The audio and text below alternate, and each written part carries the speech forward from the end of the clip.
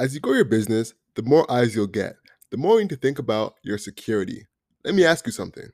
Are you vulnerable? Protecting your data is extremely important. Don't be fooled by Instagram. The internet can still be a scary space. At the current moment, the dark web accounts for 5% of the total internet, and all hell can break loose without the right framework to keep your company data protected. That's why today's episode is brought to you by NordVPN. What's VPN stand for? It stands for Virtual Private Network, a service that encrypts your internet traffic and protects your online identity. With a VPN, you can securely access apps, websites, and entertainment from anywhere in the world. Picture a virtual force field around your computer. NordVPN is one of the best VPNs in the market. If you're looking for a peace of mind when you're at home on a private network, this is for you. Also, is that messaging app blocked in your region? That awesome TV show unavailable in the country you live in? Change your IP location and enjoy the internet with no borders. Y'all know the Canadian struggle. Trust me, it's real. Right now, you have an offer of up to 68% off NordVPN. Yes, 68%. Hit the link in our podcast show notes for the offer. It does expire soon, so claim it quickly. Now, let's get back into the show.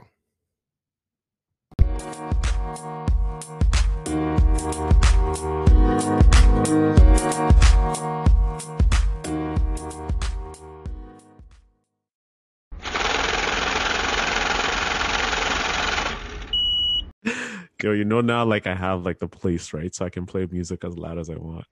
And I got my sister gave me the Alexa. Oh yeah? Yeah. She blessed you with the Alexa. Yeah, Alexa, bro. Man, if you get an Alexa, so my colleague was telling me, like, yo, you can get the Alexa. She has an Alexa in the kitchen, in her room, in her living room, and in the bathroom. Mm-hmm. And they all sync together. So you can also choose, just if you're in the bathroom, like you don't know the time, right? If you're running late, you can Alexa, what time is it? And you can even have channels like, hey, play global news to me as I shower. Or, bro, even we can have our podcast as an Alexa channel. Hey, play Hustle Everything podcast, and create content just for Alexa. It's a solid idea, bro. Like 15 minutes. Yeah, 15 minutes. Yeah, actually, I have to talk to you about that offline, Yeah. Like saying your business tip of the day, maybe. So imagine batching business tips, creating different, like whatever. And I can also have Hustle Nation. So we can have the tip. And so we can make just Hustle Nation the tip. Hey, value. Execute in 10 minutes. Boom. Now you can have an ad in there real quick. Facts. Yeah, I feel you, bro. All right, let's get to it. Nobody is superior. Nobody's inferior. But nobody's equal either. People are simply unique. Incomparable. You are you. I am I. Simple, easy, I'm plain. Say that again. You are the I. You are you, and I am I.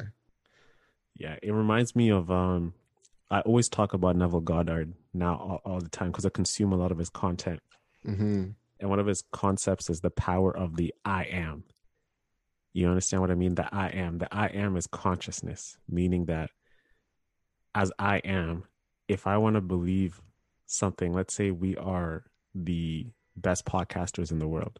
Okay. You affirm, I am the best podcaster in the world. And the fact that you're saying I am, you are that, because we live in a quantum physical world. So when you affirm that I am this, that assumption actually exists in a different quantum physical world, meaning it is reality, and it's the unseen, not seen. But the fact that you can't see it doesn't mean it doesn't exist. So even if you are saying that, you are that in a way. So essentially, bro, it's like you have to see then as now and now as then. You feel me? I mean, okay. All right. So I hear what you're saying. And I do believe in the power of affirmations. But to simply say, I am this, which makes me that, I don't know if I can 100% agree with that. Because if I just say I'm a billionaire, that doesn't make me a billionaire. but it puts the thought of I'm a billionaire in my head. I swear it can be the powerful affirmation to motivate me to become a billionaire and manifest those things in my life. But to just say I'm a billionaire, that makes me a billionaire. I don't, one plus one don't equal two. Oh, for sure. Like I know what you mean. It's the thing is life exists in consciousness, right? And as we always say, like your ends always run through the origins, meaning who you are today is from a conscious level of thoughts and ideas you had from way back, which are showing themselves as now, right? Mm-hmm. So it's like your end, who you are right now, was formed from the base of consciousness, which comes from past thinking and origins of like affirmations. And it happens like in the background, like doesn't happen as a billionaire. So the thing with life, bro, it's like it acts on like a mental the life is like a mental brain, the infinite, the universe. So when we say I am a billionaire, you can say I am and believe you're a billionaire and live in that assumption that you are a billionaire, and life will work itself to speed that reality to you right now. So we'll say I am a billionaire, but you're existing and living and existing as a billionaire, right? Like you're acting, walking, working, and doing the activities that will bring that reality to you. And maybe not today, but eventually it will come forth. And then you Mm-hmm. start noticing you're attracting the people, opportunities, certain environments that allows you to bring that reality to whatever. So for us, we can say, yo, we're the greatest podcasters and believe it. I believe it. I know you believe it. But when I'm studying Neville, there's something called five sensory data, right? Which is like your eyes, your what you see, hear, taste, feel, whatever. You can't trust that. You have to like trust the unseen, meaning like we have to see that we are that. Like we are Rogan. Rogan didn't get Rogan if he did not think he could be Rogan, right? Mm-hmm. So it starts from that origin of like believing it and sticking to that assumption because, an assumption pondered long enough, it's going to harden into fact in anything. If you ever tell a lie yourself over and over and over, it eventually becomes true. You feel me? Mentally. Mentally. But Yeah. the fact that you believe it, it's because we all exist in our own paradigms of reality. So your reality is different. Like what you see is different from what I see, but I live from what I see, and that becomes reality. But is that reality your reality or the reality of the world? That reality is my reality. Like I can, from like for example, me living where I live right now, I had to change my reality of thinking that I am this person, right? And I ignored that old conversation, which Neville calls it the old man, and I had to become the new man, which is now. And when I made that assumption, things, activities, people, opportunities brought themselves to me to make this present reality a fact. But it took a month and 2 months. It just, bro, when I decided, bro, I'm leaving this, things just changed completely. So when you make that mental switch, things just speed up to make it a present reality. Mm-hmm. You know, it's crazy, bro. It's legit crazy. And I used to think that success comes from hard work, but it's more than hard work. It's having a state of flow and believing the things you believe, you know, Mm-hmm. because it's all about flow. It's like it's flow versus force. I think before I succeeded, but I did not succeed to the degree I wanted because I was forcing it. But now, like I know life exists in a flow state. It's like you think about it, you believe and act and just let that thought go. I'm not trying to force 100K in revenue or whatever. Mm-hmm. I have to flow it. I have to just work, think it, breathe it, relax in a positive, calm state of mind. And that speeds it into reality. Interesting. Yeah. Bro, read as a man thinketh. Read as a That's what man. I think of. Right now, Yeah. I'm on atomic habits, man. I gotta do I one thing at a know, time. I know that book. I suggested that to you, but bro, as a man thinketh, I bought it for my dad, and I've read it like 100, 200. It's such a short book, bro, but it's the most powerful book you can ever read. I haven't Mm. listened to the audio because every time you read it and listen to it, you pick up new things. How old is this book? Bro, James Allen wrote this in the 1920s, 30s. Oh, it's one of those ones. Okay. It's one of those ones, yeah. Okay. Man, let's get it, man. Man, we didn't even intro the folks, man. All right. So, hello and welcome to the Hustle Over Everything podcast. This is the podcast where you receive stories, tips, and strategies from entrepreneurs who've done it to grow your business and take yourself to the next level as a person. Later today in the podcast, we have my guy, Edgar Brown. Shout out to Edgar, man. He's the co-founder and CEO of FitDrive. It's a mobile app that allows you to start training your clients online. Today we have him to talk about his whole platform and how he provides a service to a niche community. So it should be interesting, man. Mm-hmm. Yeah, I love Edgar's story, what he's creating and everything he's doing, bro. He's focused. He's a hooper too. In the podcast, you're gonna hear us like talking, smack to each other that I can beat him one-on-one. So Edgar played basketball at McGill. He was on the varsity team. He's a big guy, man. He's like athletic, fit. He fits the mold of like the tech founder, co-founder who'd start this app. He's a trainer. He's an athlete. He understands the market, and he's passionate about it. Mm-hmm. What did you think about this episode?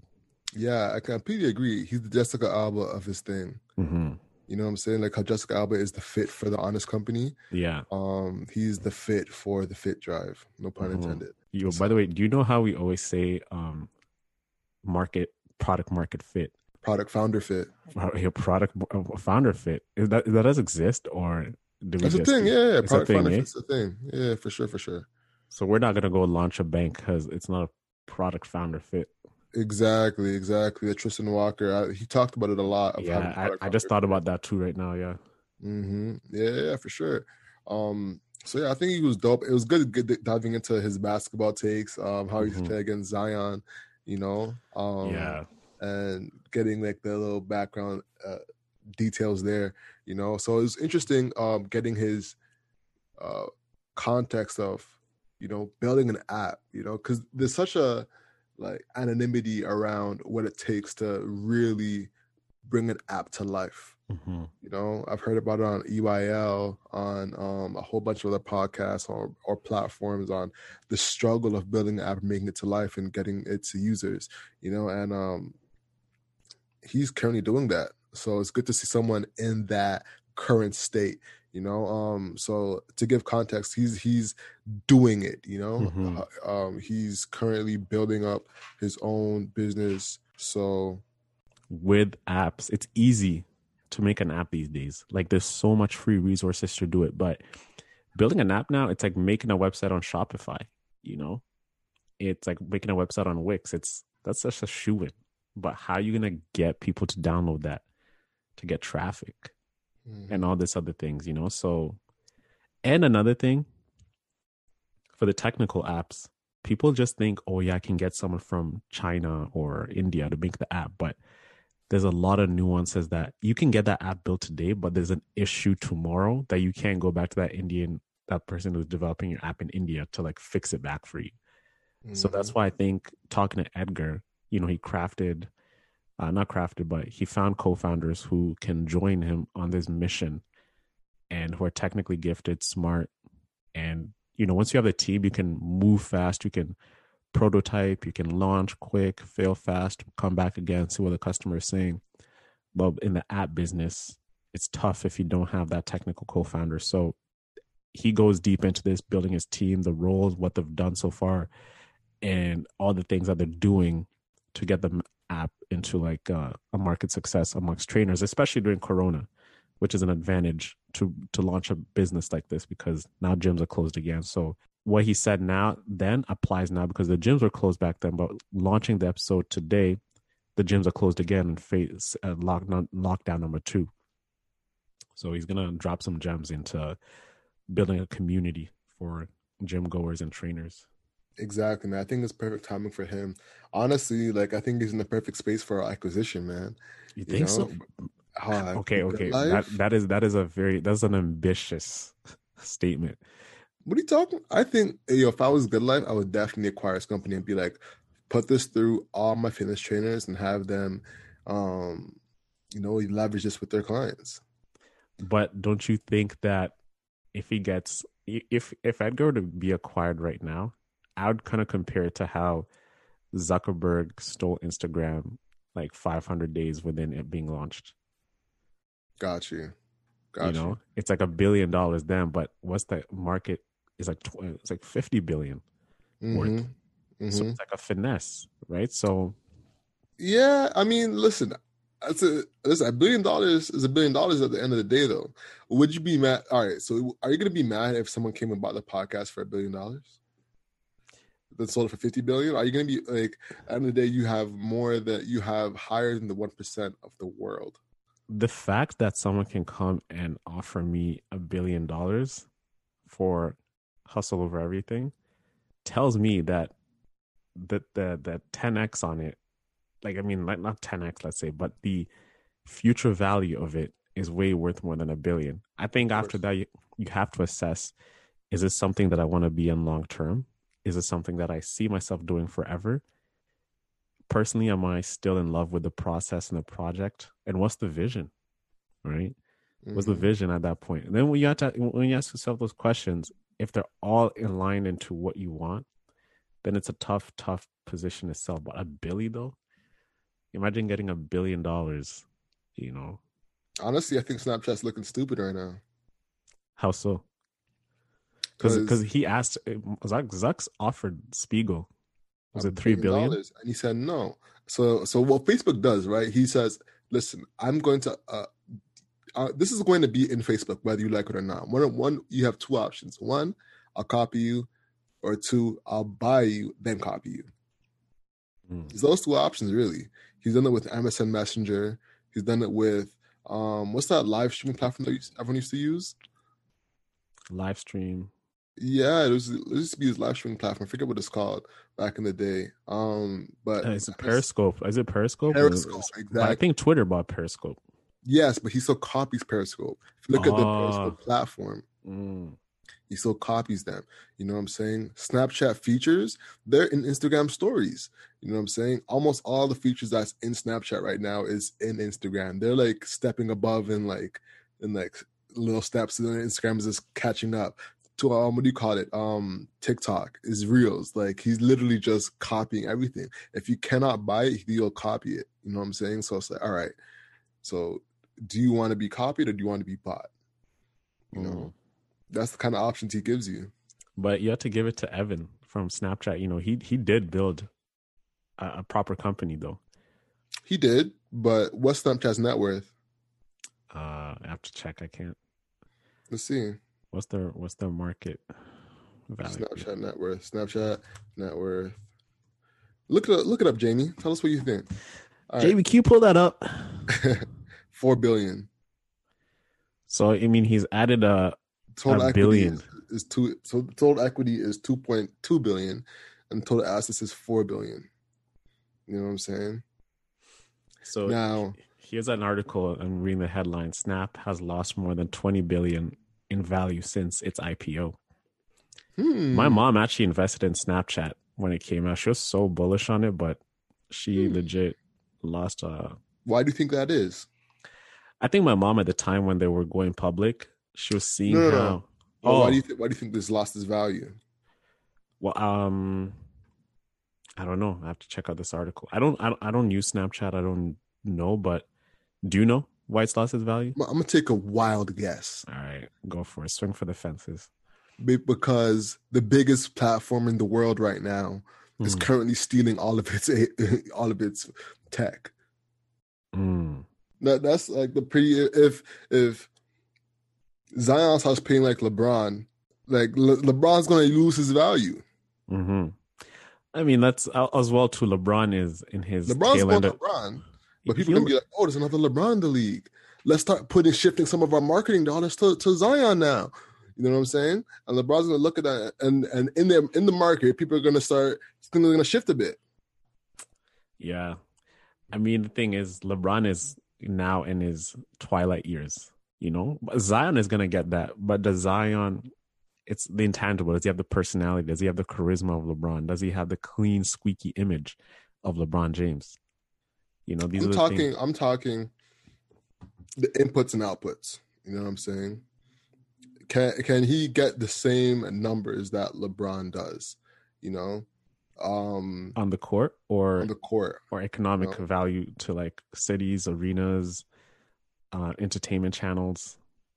Exactly. LeBron, every time you turn on ESPN or Fox, LeBron is the economy, bro. He's the golden goose. He's the cash cow. LeBron gets impression. I think they do the research. Like, if we talk about LeBron and find ways to bring him in topics, we'll get impressions. And that's why they never talk about the Raptors, man. We won the chip. We never heard a lick about that chip of the Toronto Raptors. After, yeah. It's like, how can LeBron next year come back with the Lakers and win the championship? Like, we just won the chip here in Toronto. And well, the thing is, as well as because Kawhi left, I feel like there isn't a marketed star like Kyle Lowry. I don't know why, but they won't push the button on Kyle Lowry like they were pushing DeMar DeRozan, or the way they were pushing Kawhi. The thing with Kyle Lowry he's a great player, right? But he's the greatest rapper. I knew about the shit on him. No. I'm not shitting on Lowry. I love Lowry. Lowry is the captain. He's the heartbeat of the Raptors, but he's going to go down as the greatest Raptor of all time. But he's not a star. Like, Lowry, he overachieved for his career. With his stature, his size, and everything, and whatever, he did not come in with the intangibles of athleticism or shooting ability like Curry, unless like Westbrook and etc. He didn't have any, or Dame Dollar, that Dame Lillard. He had nothing. So he willed himself to be a champion. And that, as Toronto people, like, we love players who grind hard, who go to war. Yeah, and that's why he's a heart. He's a heart. So Larry's gonna get his jersey retired one day after the Scotia Bank. And it's gonna be a good one, man. I'll be at that game. Hopefully he doesn't retire. I think he'll come back and get his jersey retired. Yeah. But back to what we were saying though, Snapchat lost $20 billion in value, and it's because of the copying from not just Facebook now. Not just Facebook with Instagram, but Facebook as well, WhatsApp, YouTube, and LinkedIn all have stories now. They all have copies and stuff. There's always a joke going around, like, next thing you know, Excel sheets have stories. Exactly. You know what I'm saying? It's ridiculous. The thing is, bro, what is the fascination about stories? Like, I don't really... WhatsApp has stories. I see all my aunties using that. It's real time. It's real-time interaction with someone else's life. So I think that's what it is, personally. There's stories on LinkedIn. People just don't know how to use it yet. Yeah, stories on LinkedIn is so cringe. They're so trash, bro. I don't even look at that tab up there. Stories on LinkedIn don't. Yeah, but that presents an opportunity to create something that engages your network. It really puts your name, especially if your name keeps popping up at the front of the stories, you're always top of mind. So if you create value on that, bro, like, you can legit, slap content out there and build thought leadership. Word. Well, I mean, from my experience, the way algorithms work is that whatever new feature gets put out, whoever uses that new feature the most gets the most exposure from the algorithm. So even putting out content every day, like posts.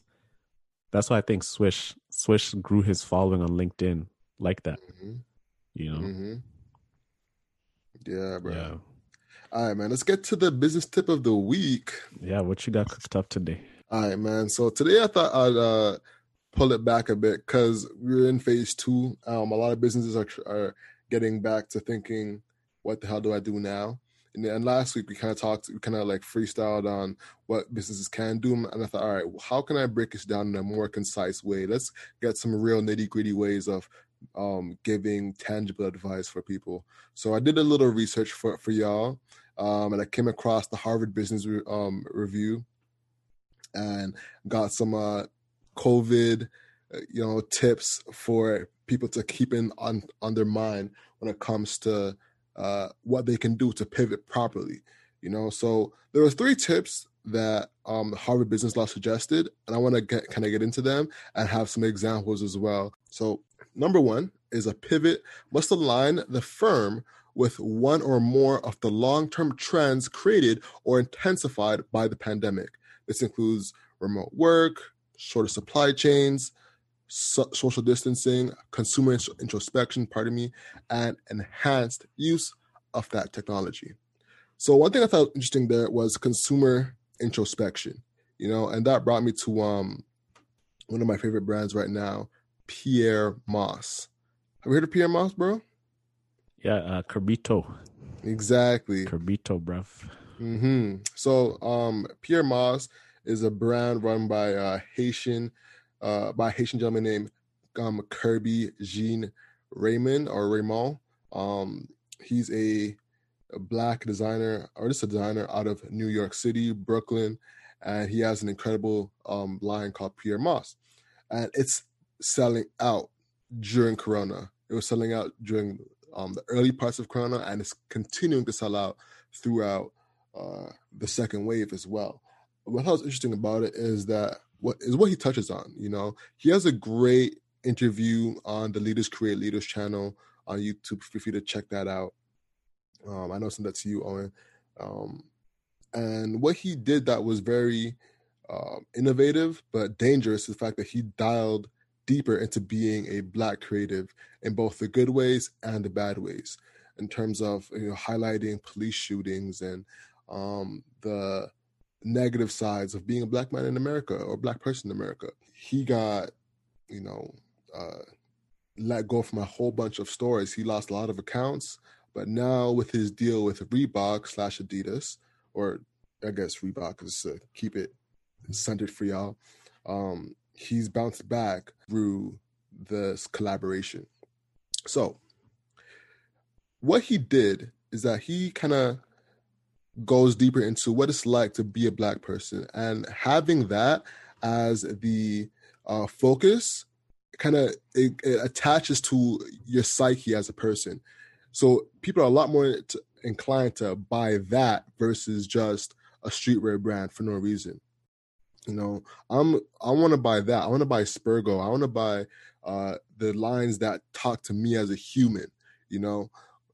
Before it was what this looks fly. Now it's what speaks to me, what actually communicates value through my psyche. So those are some things to think about when it comes to your brand. What's the actual message behind it? Not just looking good, but what's behind the look good.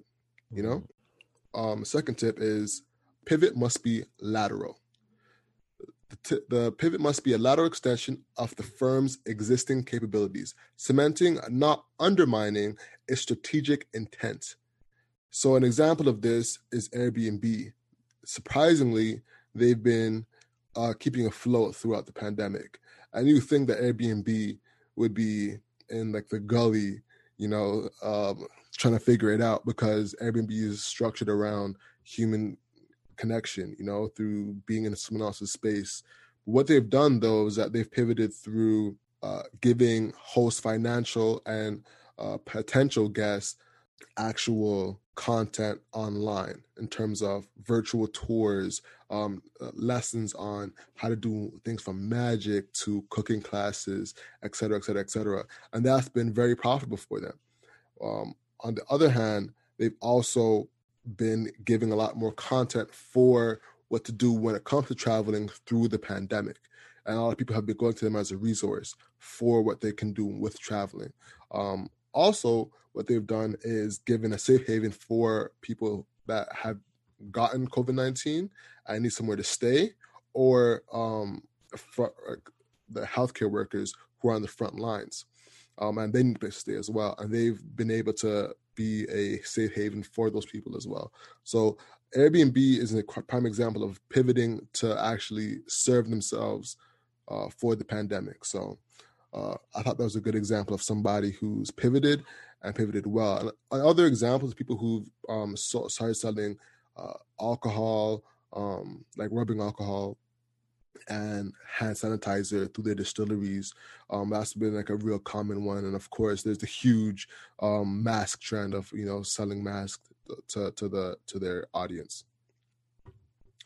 Last one, though, I think was really interesting is pivots must offer a sustainable path to profitability, one that preserves and enhances brand value in the minds of consumers. So an example of that is Quizbit. Quizbit was originally a bar quiz / trivia company. When you go to a bar and you see those kind of like casino-ish type games at the counter where you be, just like drinking and you kind of play a little game real quick, that was Quizbit. They've pivoted tremendously to offering quizzes to charities, to churches, to businesses, so people can actually get a fun interactive quiz for their team members, for people who interact with their charity, et cetera, et cetera, et cetera, even for funeral homes sometimes. So it's a really interesting way of pivoting, and it still kind of goes with their brand image of we provide quizzes, trivia, et cetera, et cetera. So one thing you could think about is how can I really provide a pivot that stays true to my brand, but still provides more service going forward, So those are some of the things that I think were extremely good tips from the Harvard Business Law Review or Harvard Business Review. Mm-hmm. And I could quickly run through some cool business pivots. Cards Against Humanity, they pivoted from their physical cards to creating a family version with a downloadable game so we can play online. The Ellen DeGeneres game, I don't know if you heard of Heads Up. You familiar with Heads Up, bro? No. What's Heads Up? So Heads Up is like that game that used to play on the Helen Show where they put like the phone to their head. Is this charades? I don't know if you call it charades. It's similar to charades, exactly. And then they try to guess what it is and try to say it without saying the words. It's like a blend between charades and taboo. Mm-hmm. So there's that. And they'd have that through Zoom so you can play with multiple people online, So when it comes to pivoting nowadays, some of the things that I wanted to mention is focus on delivering more value and getting people in through their internal motivations. Pierre Moss connected to the internal motivation of being a Black person in America, or just a Black person overall.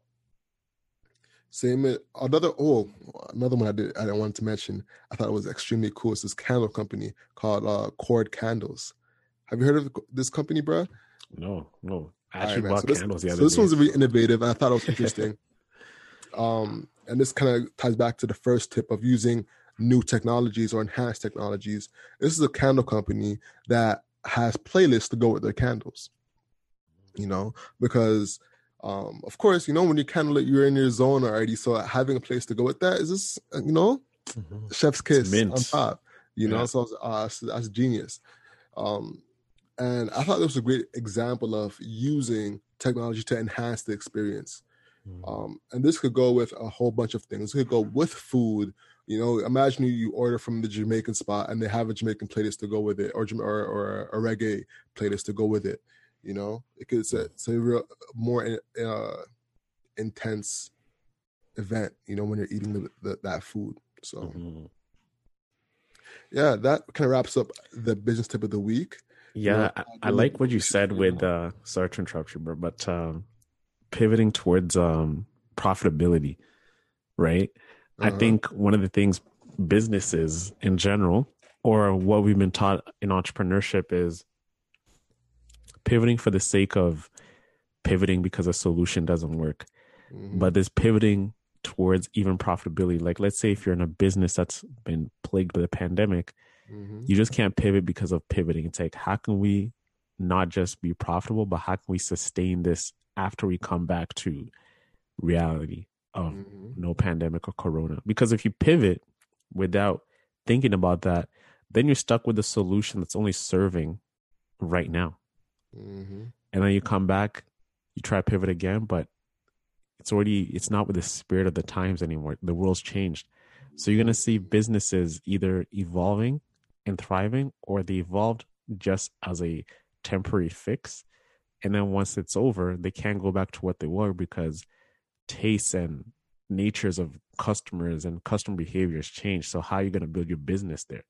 You Yeah. know? So it's Yeah. going to be interesting. It's going to be Yeah, I was thinking interesting. that, like with the example of the brewery, doing the alcohol and the rubbing and the hand sanitizer. It's like, all right, that's cool. But are you gonna keep doing that? I feel like, well, that was a bit of it's plugging the problem, because I felt there was a huge like shortage of hand sanitizer at the time. So, Yeah. I mean, that's kind of just an example of this, meeting the quick demand. But a lot of the businesses kind of just like completely shifted and are doing something different. Like, I don't know, what's a good example of that? I don't know. I can't think of one off the top of my head. But the ones that just, are pivoting for no reason and just doing Mhm. something completely different to make money, it's going to be hard for them once Corona's done to try and get all the way back to what they regularly did. That's a fact. Yeah, man. Customers are way smarter now than ever. Mm-hmm. Like we can spot, we know brands. That's why I'm excited to talk to Mark LaFleur tomorrow because he is a big brand person and Mm-hmm. customer experience. So customer experience, personalization, people want to feel as if they're part of a family, and how a brand's going to be able to do that moving on forward, right? So it is going to be interesting. It's going to see how people adapt, but yeah, man, business is hard, right? Who would have thought some businesses are going to go out of business this year coming in? It just shows you that anything can change in a matter of seconds, So how are we planning for tomorrow? How are we planning for disaster? These are all things that, we got to talk more about. Mm-hmm. Yeah. Yeah. Shout out to Expedia. What happened with Expedia? What's the Expedia's gone bankrupt, bro. Expedia's Oh done. yeah. Now it's coming back to me. Now it's coming Expedia's back. done out here. Because they're affiliate marketing, and like, who's going to Expedia to go travel right now? No one. No one at all. Yeah, bro. So, Yeah, guys. You know what time it is. It is time for that Hustle Nation tip of the week. You know who I am, Mr. Hustle Muscle, about to deliver this sermon for your ears. So, when we think about productivity, we always think about getting organized, which is an important fact of being productive. It's like if you can't have organization, you can't have clear thinking. And if you can't have clear thinking, you can't have seamless execution. So, one of the things that I've discovered recently is the Pomodoro technique. And I got to give a shout out to my friends, Martin, Logan, and Rodney, for inspiring me with this technique and the different productivity tools that they always allow me to discover and use.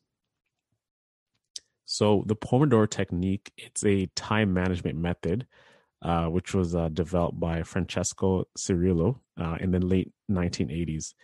And the technique uses a timer to break down work into intervals, traditionally about 25 minutes in length, and they're separated by short breaks. So essentially, you have a timer, you press start, you work on that task for 25 minutes straight without any distractions. The timer's going to ring, you take a 5-minute break, and then you start your next task. So a Pomodoro, what it is, it's the interval of time spent working. And the goal of the technique is to reduce the impact of internal and external interruptions on focus and flow. So sometimes when you're working, you might be distracted by your iPhone. You get an Instagram notification message. Someone's liked your photo. Oh, you got a text. Oh, you got a Snapchat. Oh, you got an email. Here's Amazon telling you what's on Prime today. Oh, here's Netflix recommending a show. So many distractions which are interrupting your flow and your focus, and you can't even get things done. So I actually did a time.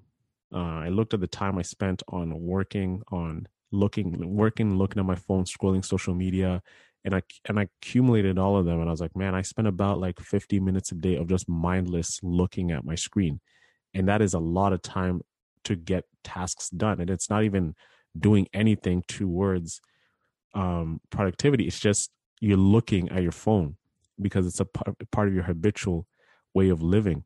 So what a Pomodoro is, it's an indivisible. So when interrupted during a Pomodoro, either the activity must be recorded and postponed, like, or the Pomodoro must be abandoned. So you can't start the task and then stop, because when you do that, you just have to completely disregard it, because the key element of productivity is flow. And if you're not in a flow state, you can never get anything. One thing I spoke about earlier is the concept of force and power, is power versus force. Whenever we always want to be productive, we're always thinking of a way we can get productive. You take certain pills, like what is it called? Like just to stay focused. When it comes back to me, I'll mention it. You turn off everything, you turn off your phone, you whatever, and you say you're going to focus, but that is actually counterproductive because you're forcing it. And by the time you're forcing, you can't even think what you're doing because you're in a forced state of mind to stay productive. So one of the tools that I started using is called TickTick. So my friend Martin put me onto this, and what it is, it's a tool that allows you just to label all the tasks in different categories. You can put in your calendar and you can click on a task and you say use Pomodoro, and the timer is going to start. And once it starts, you work on that task and you complete it, and then you move on, you take a 5-minute break.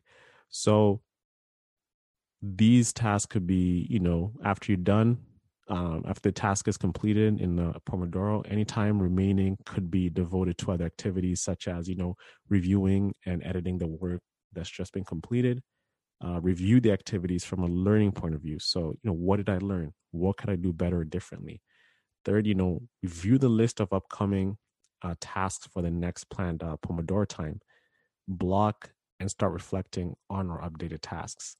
So during this time, you can see how you allocated your time and how productive you are. This Sunday morning, I woke up, made breakfast. I worked out, made breakfast, and I started on preparing for upcoming interviews. And I used to realize that preparing for one interview would take me 1 hour, but using the Pomodoro, I completed one interview prep in 25 minutes, which was just remarkable because I was so in a state of flow. I was not distracted. I kept my phone in the kitchen so I couldn't see any notifications. And then I started the second interview prep and I got 2 prep done in 1 hour. So it was just powerful how this whole thing works. So check out the app TickTick. We can put the link in the description of the show notes, and use Pomodoro technique. A lot of us are studying at home. We're doing work at home and there's so much distractions. But how are you allocating these 25 minutes to certain tasks? You can actually get so much done in 25 minutes, guys. Like, it's crazy when you're focused and you have no distractions. So the tip of the week is try the Pomodoro technique. It works. It's effective. You get so much done in little time. If you need a break, you have the 5-minute break, which is a lot of time too when you want to get a coffee, look at your phone, send out a tweet, reply to a message, and then you get back on the grind. So guys, coming into this week, stay focused. The power of concentration is crazy. It's crazy how we can get so much done with concentration. And a lot of us have that power inside of us, but we just have to tap into it and let it come out of us by choosing to do it. So take that in, check out TickTick. And that is the Hustle Nation tip from the week from me, Mr. Hustle Muscle. Let's get our hustle on this week, guys. Boom. Boom shakalaka. I haven't heard that in so long. Boom, I know it's an oldie, bro. I pulled that out from the bag. Yeah, man. I pulled that from the duffel bag. Word. But I heard good things about TickTick though. I heard you did, eh? Yeah, I've heard good things about TickTick from other agency owners. So, yeah, man. I'll go check that out. I know you do a lot of work with balancing a lot of things, and I thought, man, you would crush it with this. Yeah, it's about to get hectic, man. Preparing for Black Friday. Yeah. And this is the fourth quarter overall. It's about to be hectic, man. Are you gonna be clutch? Oh my geez. Listen, man. It's getting hectic. The consultations are starting to come in. I got agency shit to do, so when it's clutch time, I trust mine, bro. Yeah. What you say? When it's clutch time, I trust mine. Do you trust yours? Do you trust your bag, bro? Do you have a duffel bag or a string bag? You have to make that decision. What's in your bag of moves when it's crunch time? I feel you, fam. What's in your arsenal? That's a fact. All right, y'all. So let's hit these housekeeping items and hop into the pod. Yep.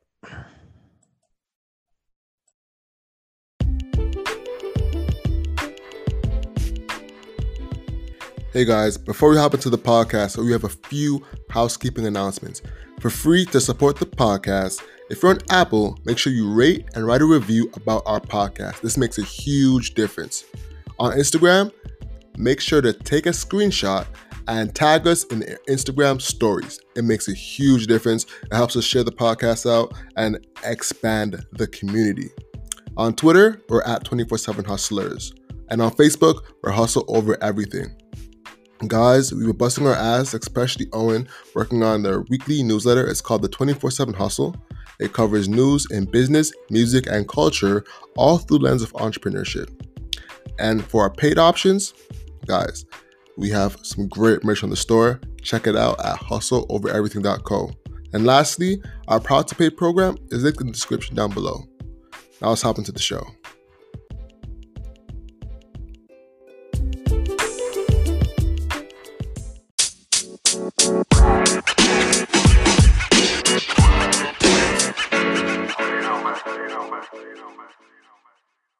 All right, man. Edgar Brown, bro. It's a pleasure to have you on the show, man. How you doing today?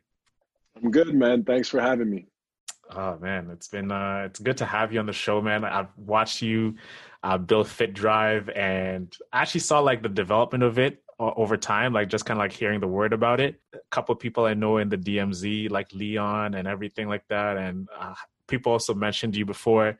Reading your articles on Forbes and all these other publications, man, like that's huge. Like, how did you even manage to get on Forbes? That's such a dope look. Thanks, man. I mean, it's been a really long journey. So I think a lot of the things that you may see now are just fruits of work that's been put in over the past few years. And just some of those things have come to light most recently. But just it's been a process for sure.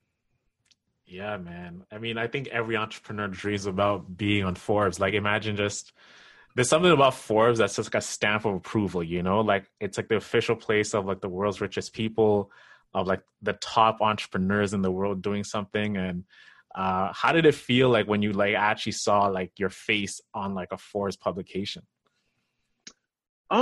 So that's an interesting topic. I think media within entrepreneurship is something that gets a lot of attention because Hmm. you see someone featured in one of the major publications, and then you just assume that that person is at a certain stage, Yeah. where many times that's not necessarily the case. Like a publication can reach out to you for a specific use case. Let's say, like most recently with the features around BIF, it's just the organization, they have their own stakeholders, they have their own outcomes that they're trying to achieve, and they're going to seek out people that Hmm. can fit that outcome. So let's give the example of Forbes. That came through one of my old professors actually at McGill University, who's also a Forbes leadership contributor. And his focus is on individuals who are, I guess, excelling in certain areas. So he interviews a lot of CEOs. And so the timing for covering my entrepreneurial journey around the time that I was still at McGill just fit into the types of stories that he was already covering. And so anytime you think about media, you just want to think about who is the person actually behind the publication, what are their incentives to put out a story or to get a feature, and then how can you align what your initiatives are with their actual success in their role. Yeah, Gotcha. man. How did that change the business once you got featured? Did you get a lot more sales then, or did you not see as much of a result? So that's the thing again. Many people would believe that a feature in a publication drives a lot of actual business traffic. And that's true in some cases. So let's say you get featured in TechCrunch for if you're like a B2B software company, then that will drive actual adoption if you're early. For us, our business focuses on empowering trainers. So we offer a platform for them to manage their clients both in person and remotely. And so the type of audience that Forbes is catering to actually isn't our customer base. Mhm. What it has done is provide a lot of let's say, social credibility and talking to investors or advisors or warm intros, it's a lot easier to make that clear. So third party, but in terms of sales, it actually didn't drive much. And that's the case for most media that you see. It's one of those, like, if you're an entrepreneur, like, everybody wants to be featured on TechCrunch because everybody reads TechCrunch. You're on TechCrunch, it's like either you raise some money or you're being acquired.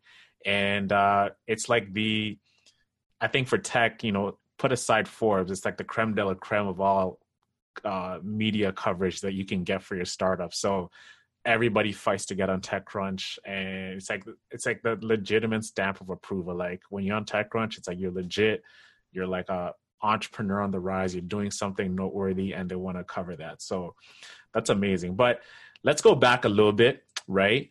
Let's talk about you and your journey into entrepreneurship. You went to McGill.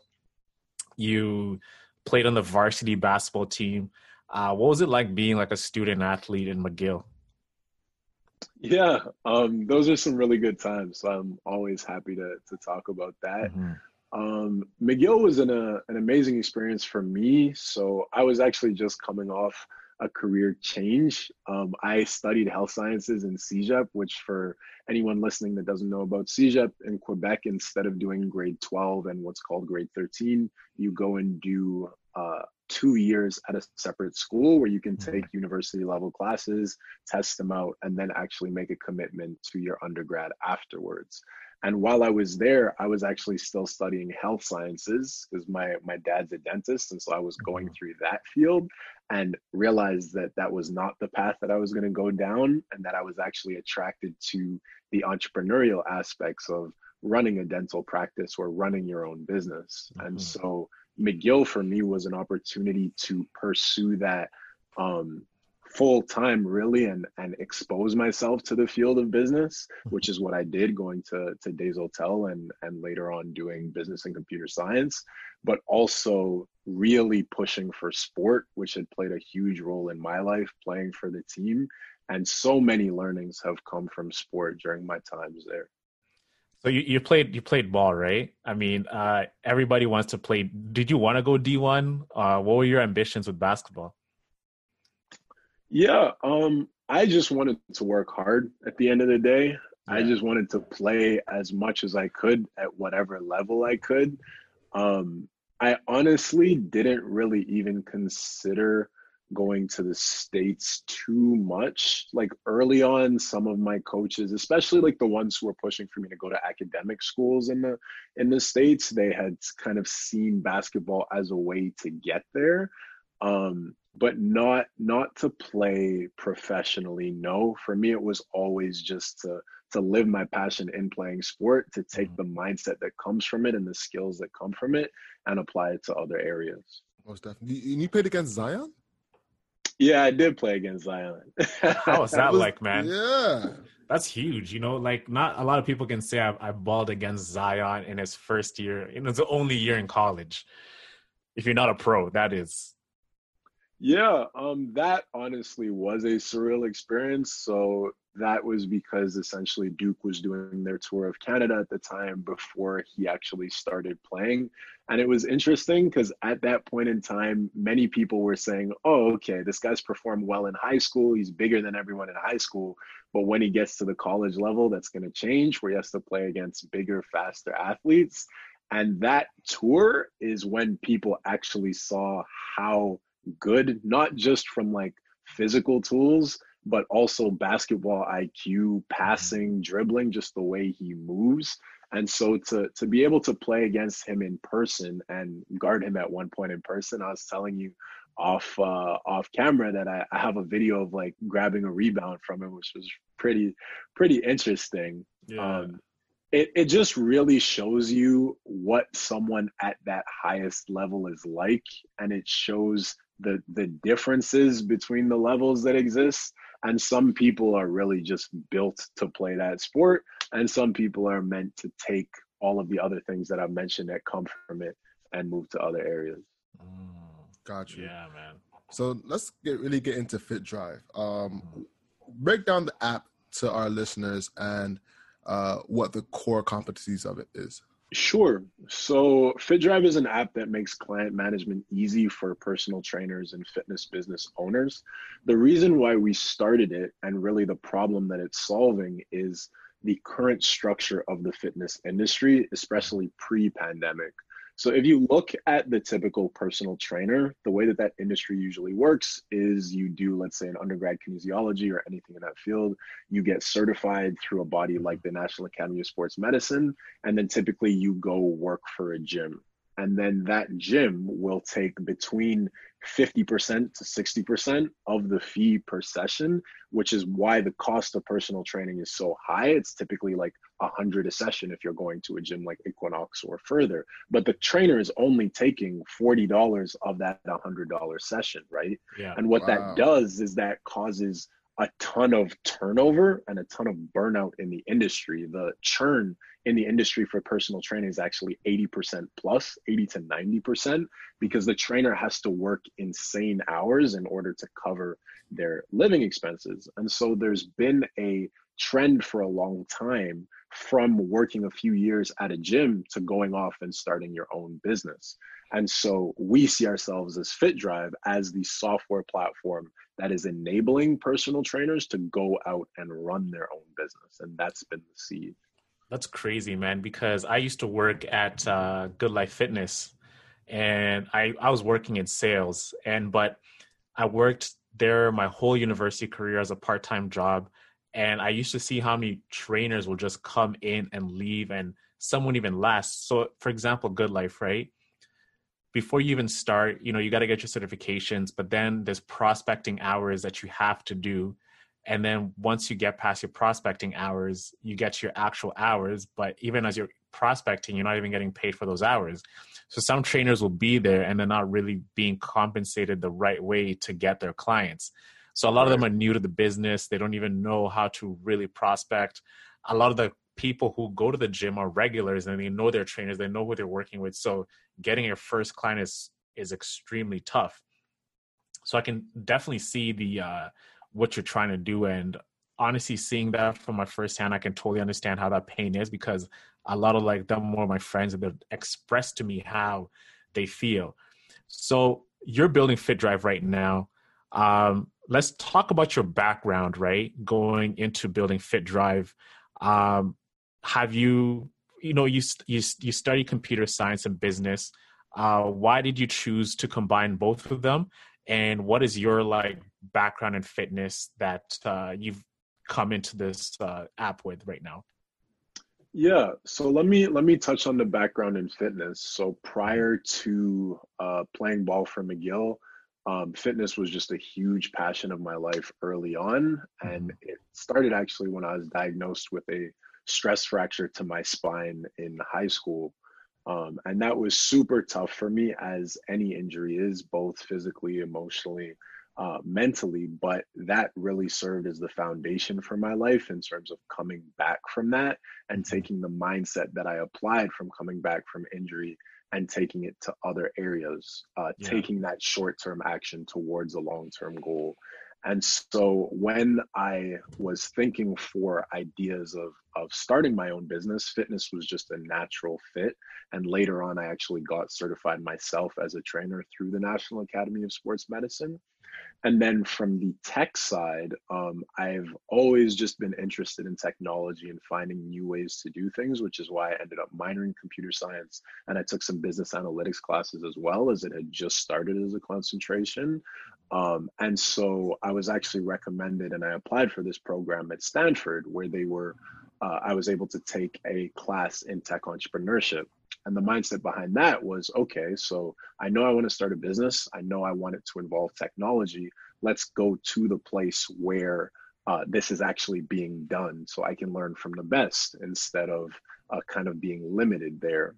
And so that was about a year and a half ago. And in that tech entrepreneurship class, I was actually able to meet one of my co founders. We had our project was based on fitness and technology, and we were working towards building an app which pivoted and eventually became FitDrive.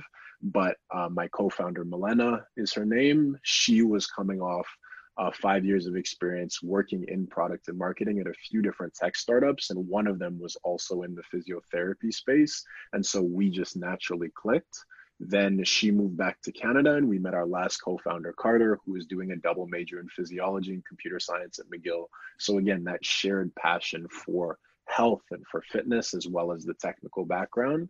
And then we moved into the Next 36 program last summer, an early stage accelerator, and then moved into the DMZ. So that's been the full story to date.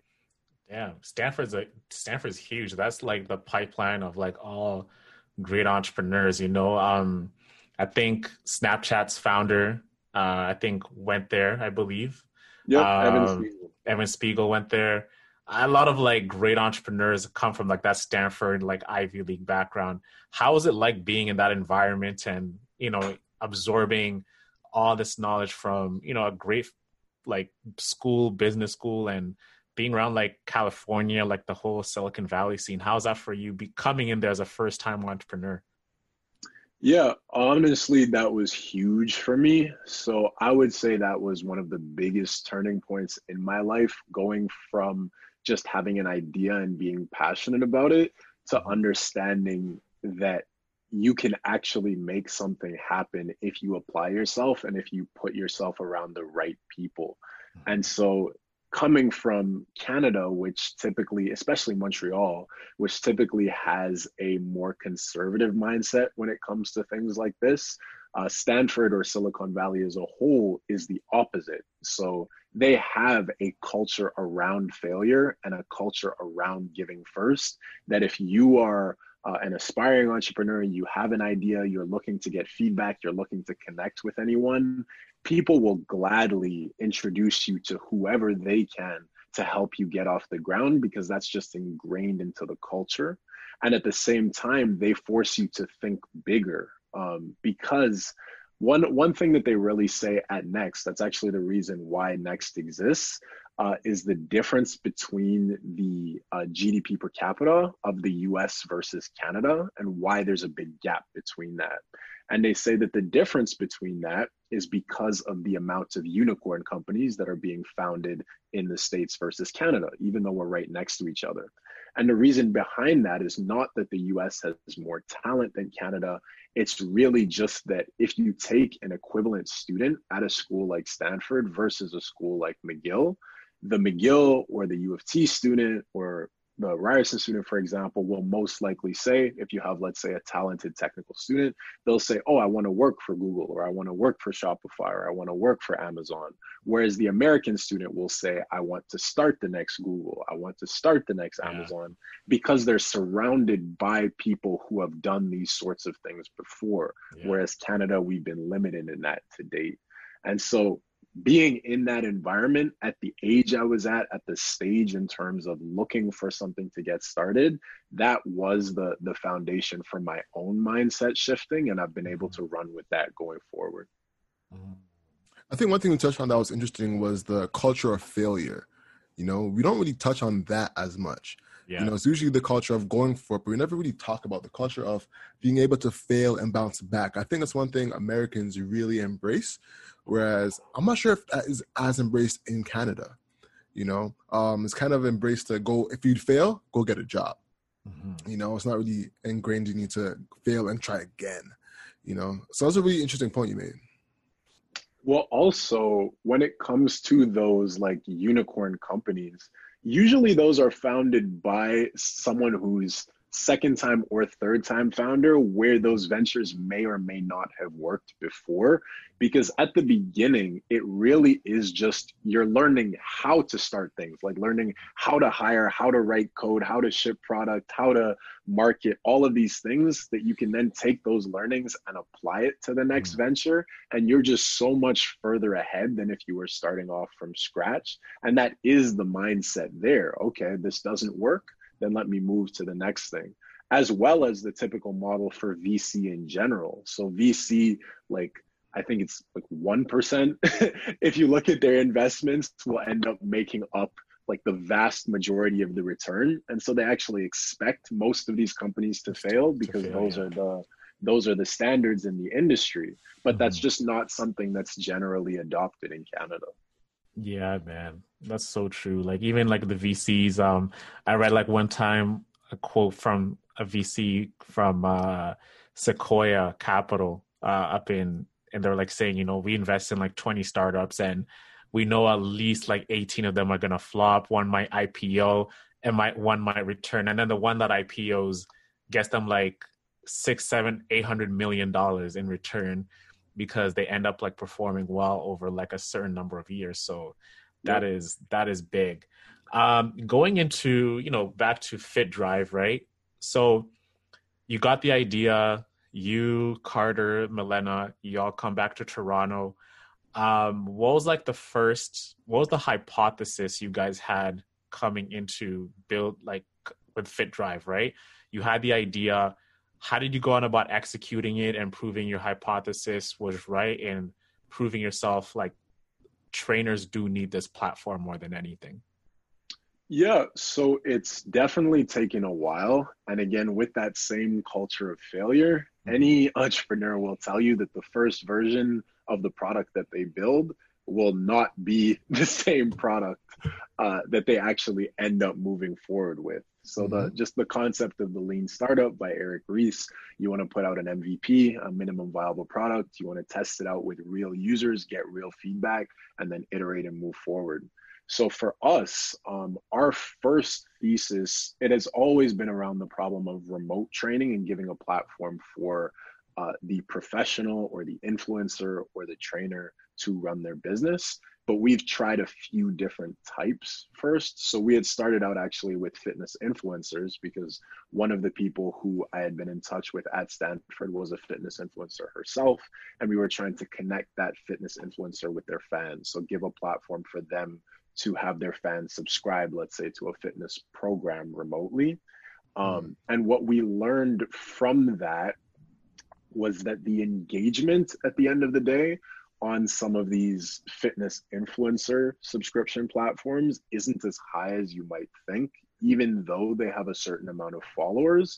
Usually, the influencer model, I used to intern at an influencer management company, so I was in the space for a little bit, but it works because the end user is willing to take an action. So let's say they're willing to buy merch or they're willing to get this protein powder, or especially beauty and fashion is where it works the best. They're willing to buy the makeup or whatever the piece of clothing is.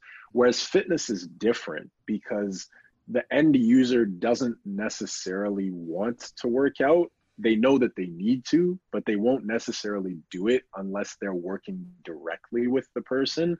And so when it comes to those types of platforms, you end up having issues in terms of retention and churn. So after launching that first version, we had actually moved to a different version of the app. At that point in time, it was called FYT.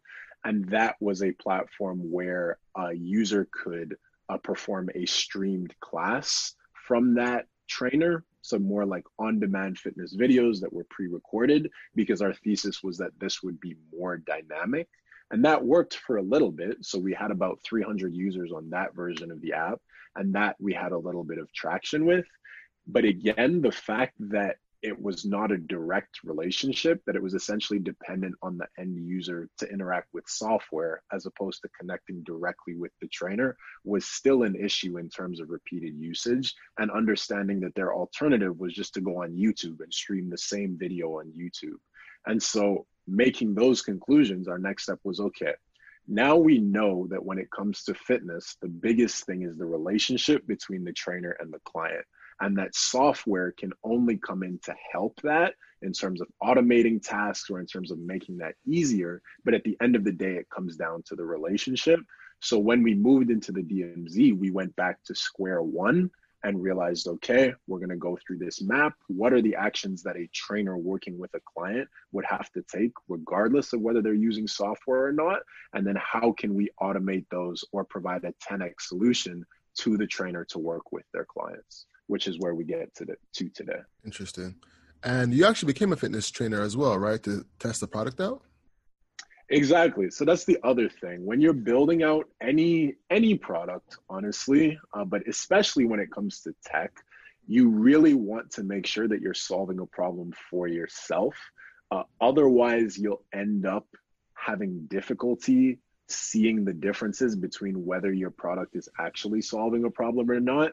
But at least if you are the user, you can say, okay, this works for me. Now let me find 10 people that are like me or 50 people that are like me and just move forward from there. And so that's definitely a lesson. We were talking about failure earlier. If you were to start a venture in future, I would always do something with a problem I had already experienced. And getting certified as a trainer honestly made things a lot more clear in terms of actually using this to work with my own clients and understanding how much easier that would make my life specifically. And if it's helping me program for my clients and manage relationships, then it will definitely help other people. Yeah, man. Like if you don't have that passion for what you're doing, it's so hard to have that stamina to keep going when things get hard. And I remember one example for me is like when I had started an e-commerce store. It was Alex. Remember, I was running Living Crate at the time. Mm-hmm. Like it was such a dope idea, like dope e-commerce. You know, we're selling everything, but I was just not passionate about like the home and living space as I thought like it's easy to sell the essentials. Like this is something people need. So of course you experience burnout faster and your business isn't going to really survive because you're not really passionate and excited to go hard at it every day because you don't really understand the customer you're serving. So you're just kind of like running on a hamster wheel, essentially. I've seen that be executed before, with the gentleman over at Squire. I know they became barbers just so they could experience the barbershop life and see how they could properly fit their app around the barbershop experience. So kudos to you for doing that, man. That's actually really interesting. So I was doing office hours with Michael Siebel from Y Combinator. Oh, no way, man. One of the schools. Yeah. And he referenced us to Squire as a story to kind of map our own entrepreneurial journey after. So it's funny you mentioned that. Oh, that's hilarious. Wow, you got office hours with Michael Seibel? You have to hustle any way you can, man. You just gotta get it better than people. What was that like?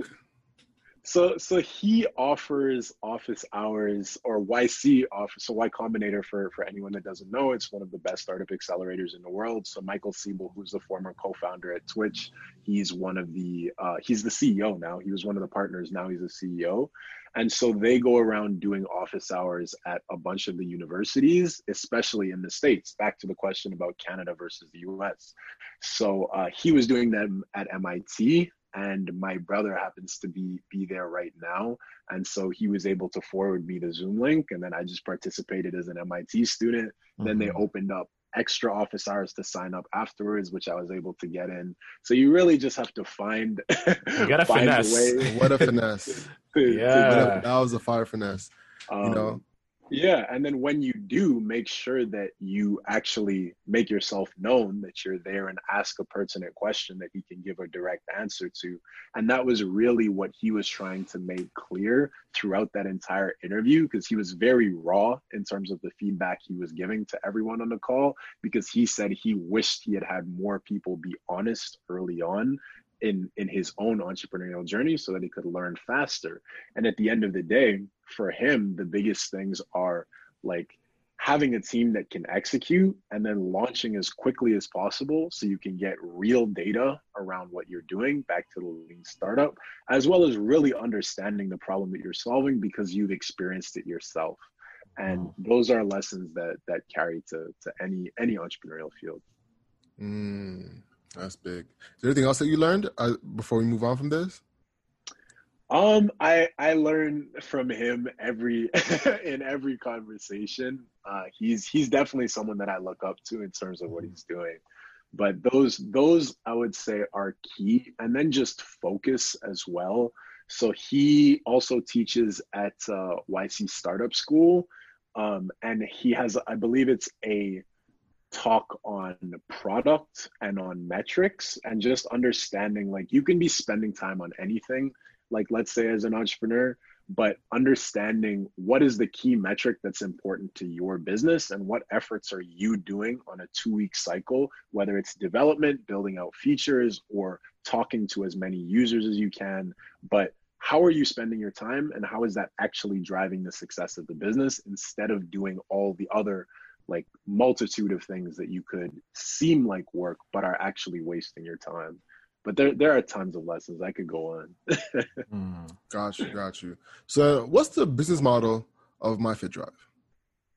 Yep. So right now, the way that it works is the trainer pays us for access to the platform. Their clients get access to it at no cost.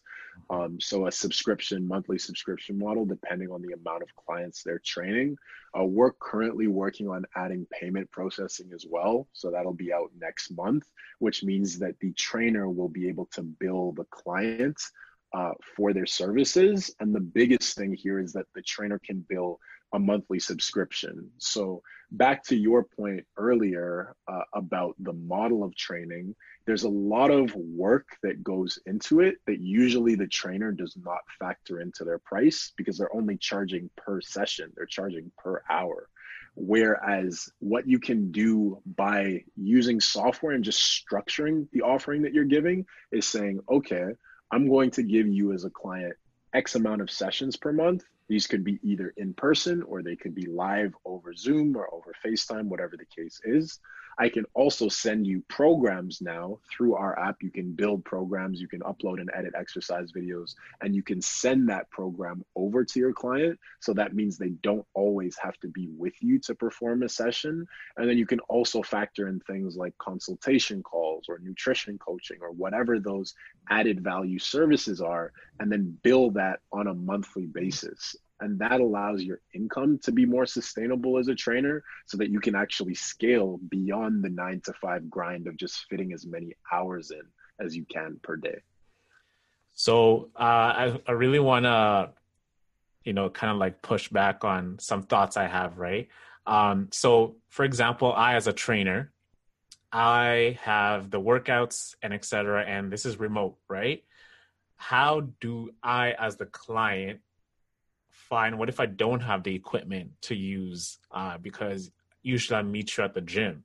What if I don't have the right equipment and the tools to really execute on, what the trainer has told me? So again, our app is used in both cases. So if the trainer was training you at the gym, they would use it as a record keeping system. So the trainer has access to the same record that you have as a client. So that means you can perform the workout, you can keep track of it, and then when you're on your own, you can send that workout to complete.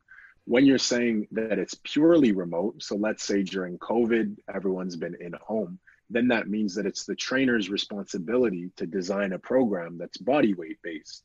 And so the trainer, using their background, can design a program that mimics what you would do in the gym, but using body weight or using things that are commonly found around the home, which is part of your role as a trainer to begin with.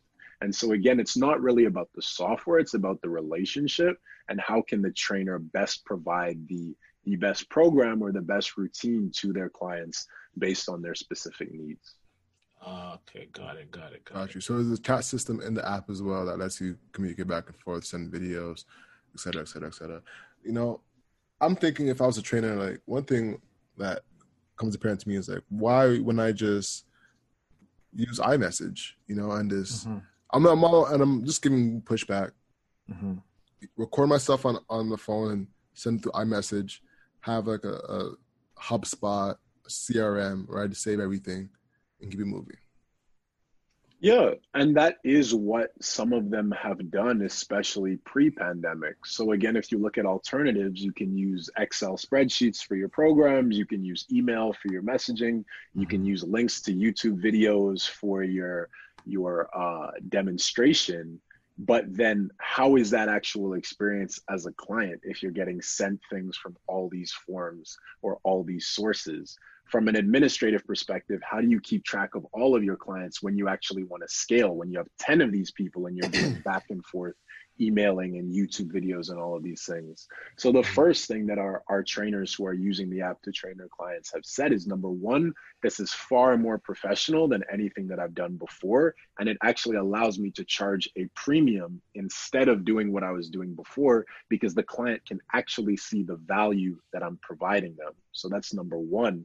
And then number two, on the administrative side, the time that you would spend between all of these different platforms and keeping track of everything training versus one, you may as well take that time and spend that training more clients instead of being bogged down in the details. So those would be the answers.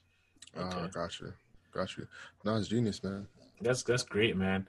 And like you and in your team, you came up with the idea to really go build this up for clients. What are some things that you thought your user, your trainers are gonna need, but you went to them and they said, you know what, Edgar, I don't think this is the best thing for me. What is that one thing that you thought that you're so hung up on that ended up being like unnecessary in the platform? Yeah, that's an interesting question. I think our mindset has really changed towards just every week. So let's talk about like product management. We make sure that we speak to our like paying customers and make sure that we listen to them in terms of the problems that they're having, whether that's with our app or not. And that's actually what drives our product decisions. So it's not necessarily that we go and we brainstorm ideas. It's we listen to problems they already have and then try to optimize them.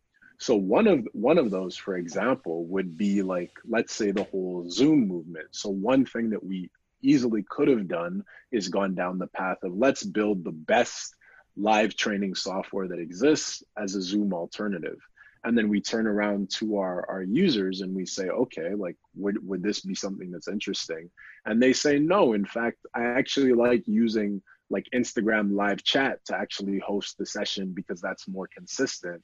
And if you guys did Zoom, it would honestly be very similar. So you may as well just use what you're good at, like focus on the professional side and the administrative tasks. And then if you have to integrate with any of those, sure, do that down the line. But understanding what features are actually driving value and what value they're driving for your users, that allows you to save a lot of time in terms of, let's say, product development. That's big. That's big. A lot of people think that, hey, I'm just going to create the new version of that when Instagram already has that, Right. That's a fact. So one thing you're doing is, you're serving a community with your app. How are you fostering new relationships with them to educate them about it? Yeah, that's a great question. So especially during COVID, we quickly realized that there's an education gap around online training or using digital tools as a whole, because traditionally it's an industry where there wasn't much innovation. You could get by with your notes or your spreadsheets when you were doing stuff purely in person. And then when it all moved online, people were looking for sources of information. And so what we started doing right away is providing as many resources as we could, starting off with our Facebook group, which has grown now to, I believe, 200 members over the course of 4 months, where we would just put out free content around online training and use as a base to relay with people. Then we created a full online training guide. So it's step-by-step, everything from finding your first clients to pricing to using tools, including our software and beyond, to run their business. We created that. That's available for free on our website if you register for our email list. And then on Instagram, we created an interview series where we would bring in, similar to this podcast, we would bring in gym owners, fitness business owners, fitness influencers, and trainers, and interview them about how they were adapting to the pandemic and how their strategies were. So really just building community organically and trying to be as helpful as possible to the people who are navigating these issues. On how many customers have you acquired, if you don't mind sharing? Downloads were 150 plus right now in 4 months. That's not too bad, man. And are you paying to acquire customers, or are you just like still in the organic phase? Still organic. So only organic to date. Again, we're very focused right now on just improving the product, listening to our early users, and really focusing on building that core user base. Paid acquisition is something that really only comes later down the line, which back to those questions around like failure and what you should do after having learned something else. Yeah. Many people will say, just when you're trying to reach product market fit, focus on product market fit. And then when you're ready to scale, focus on scaling, but don't do both at the same time because you have limited resources and you need to make sure that you can actually validate that first stage before you move forward. It's like that, you know, Paul Graham, right? He wrote that one essay, Do Things That Don't Scale. He was saying, like, you know, and essentially you're doing it. It's the things that you don't think are going to scale actually end up helping you.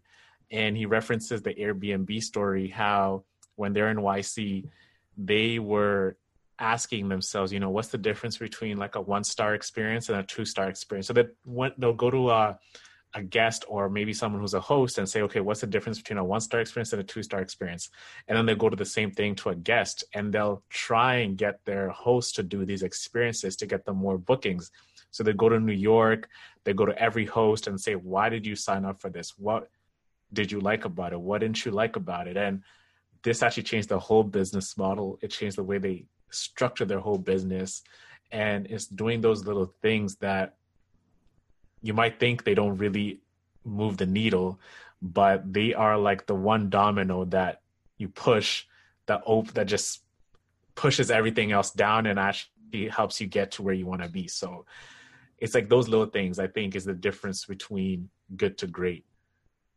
Definitely. And you'll see that in the stories of the most successful companies, that the reason why they became successful is they actually built something their users wanted. Mm-hmm. And they did that by focusing all of their time and energy at the earliest stages on listening to them and making that initial core user base happy. And if you can do that, if you can make 50 people happy, like a lot of people think about thousands or hundreds of thousands, but if you can make 50 people use your product every day, then you can definitely find another 50 and another 50 of that same type of individual. It's when you try to scale early before you've even done that you run into issues. Yeah. 100% agree. Switching gears a little bit, one thing that we all are Black men in tech, what's been your experience being a Black man in tech, especially after this George Floyd situation? Mm-hmm. Yeah, that's a really interesting question. I would say normally I'm the type of person, especially just coming from an athletic background, that I try to like put those things to the side and just be heads down executing. Because the way that I am is I tend just to put like no limits on what I can achieve and just go for it and just come into the room as though I can do it. But then everything obviously happening of late brought many of the issues that have been around for quite some time to the surface, at least publicly, and the fact that the pandemic was going on is that everyone was at home to listen and they couldn't hide from it, essentially. So I'd say navigating, especially the George Floyd incidents, for me and for many of the Black founders that I'm close with, was tough because they had to manage their own personal, just emotional levels, because you open your phone and every single time you feel as though you're essentially, that could have been your brother, that could have been your relative, and you're dealing with that. And yet you still need to go into work. You still need to execute on what you need to do. And so it was tough. It was definitely tough. And what I did to kind of mediate that is two things, actually. So thankfully, again, we're a part of the Black Innovation Fellowship program at the DMZ, which is a group of 8 to 10 startups or co-founders of startups that are working towards building technology-driven ventures. And so we have, one of the things that we have is this Founders Anonymous, where we go and discuss just anything that we need to talk about in terms of shared experiences. And on that day, we were just able to vent to each other about everything that was going on and kind of get through that together. And then I did the same thing with a group of my friends who are also related to the field, like black individuals in business, whether it's finance, consulting, or tech. They're in that as well. And so we were able to share what we were going through together, get through that as a group, and then go back out and do what we needed to do. Yeah, man. We did a podcast called Being Black in America. It's like a 2-hour podcast where, for the first time ever in these type of situations, of course you've had other shootings like, Philando Castillo, Eric Garner, Michael Brown, but I don't know, for this one, man, it really hit different. I remember like even just trying to work, it was so hard. I mean, I was sitting on my table, my desk. I couldn't concentrate just because it was so painful. Like I don't know what it was. I think it was like a mixture of the pandemic and also nothing was happening. There's no distractions, there's no sports, there's nothing to really give you an escape. So you really have to deal with it right then and there.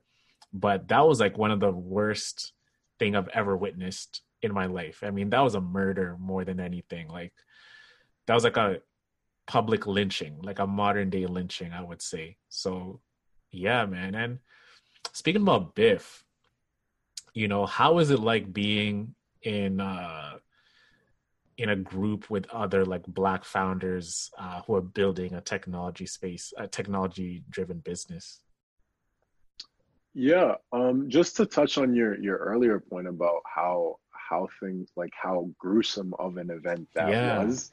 The craziest part is that it's not the first time that that's happened, and it's not the second time that that's happened. That happens often. It's just the first time that it was put on a public stage exactly. in that light. Um, and the fact that it was so gruesome at the end of the day, it just forced there to be, you couldn't say, oh, he meant to be doing something like this. Like there wasn't even a question. And so that's what spurred the action that we've seen with the protests and with the initiatives that are now coming out. And honestly, because of that, sadly enough, we're going to see change at the end of the day. And we've already started to see it. So let's say the Black Innovation Fellowship, so around the same time, they actually launched a $1 million funding goal to expand the program and to give access to more Black entrepreneurs so that they can also get access to the DMZ and the different supports that we have. And within a week, they achieved 400K of that $1 million goal from other entrepreneurs who wanted now to support the cause, whereas before maybe that may have been difficult. And actually, in the past week, we just got essentially the program just got another 250K from the city of Toronto because people are now listening. And if you can have an initiative that, and here's the biggest thing, the initiative has to already exist. So if you can have leadership in initiatives that can actually support Black entrepreneurs or Black professionals in general, right now, those are getting a ton of attention as they've never seen before. And you can really leverage that momentum going forward. Whereas in the past, you may not have had the same impact or same experiences. Without a doubt, man. Without a doubt. Man, shoot. Actually, I was gonna touch on something about basketball, but I was like, I don't even want to go there. You know what I'm Yeah, saying? man. Just even bringing this up, man, it has me thinking again, like, Rod, like that actually happened, Yeah. Um, What I was gonna ask actually was about Kyrie and LeBron. Because not in basketball terms, but in terms of their efforts, I guess. Right? efforts, exactly. Kyrie didn't wanted to sit down and not play, whereas LeBron was ready to get back in the gym and get back on the court. I'm curious, what was your opinion on that? Yeah, that's interesting. I think, again, in these situations, everyone has their own way of making a statement or of going about adapting to what's going on. And so many of the larger companies, they came out and made statements. And many of the Black individuals, some of them would make a statement. So like Tristan Walker had moved on to the boards of some pretty high level companies. I think Foot Locker was actually one of them. And then you have people. Shake Shack, right? Yeah, Shake Shack as well. Yeah. Shake Shack as well. Mm-hmm. But sometimes, and this is something that we had talked about in our conversations in the Black Innovation Fellowship, is that sometimes just going out and doing your work successfully is a statement in itself as a Black individual. So let's say, for example, LeBron, or let's say a Black CEO of a tech company, for them to stop working to make a statement versus for them to go out and be a successful CEO, which one of those is actually more impactful? It's a question, and it's a personal answer. And so for Kyrie and LeBron, I just think it's really what each one of them is most comfortable with. I wouldn't say that I go either way on that issue. Gotcha. Yeah, man. I also want to say this, Edgar, right? Like, for example, Tristan Walker, he can go out and do his job. He's been doing his job. But then there's also a bunch of other Black professionals who've been doing their job for decades, right? Top professionals, people who are qualified to be CEOs and executives, and they need to have a seat in a C-level position or on a board or one of those high-level positions, but they never get the recognition.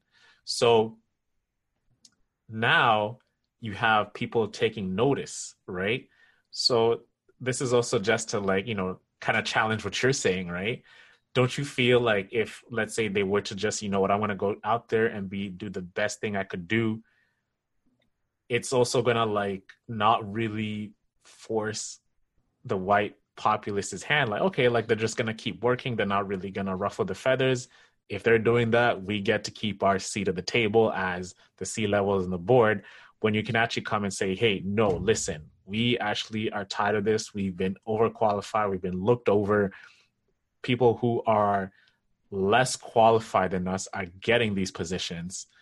What do you say about that, right? Like, because people have been doing their job, but then if they don't make a stand, they're just going to keep being in the back seat. Yeah, that's an interesting point. I think at the same time, though, so let's talk about an initiative like the Black North Initiative from West Hall. Yeah. Yeah. So that was an effort to get a certain percentage of the workforce for these companies. So the CEOs actually making commitments to hiring or maintaining Black individuals, both like hiring within their companies, but also within executive positions. So when they're making those decisions, who do you think they're going to go to?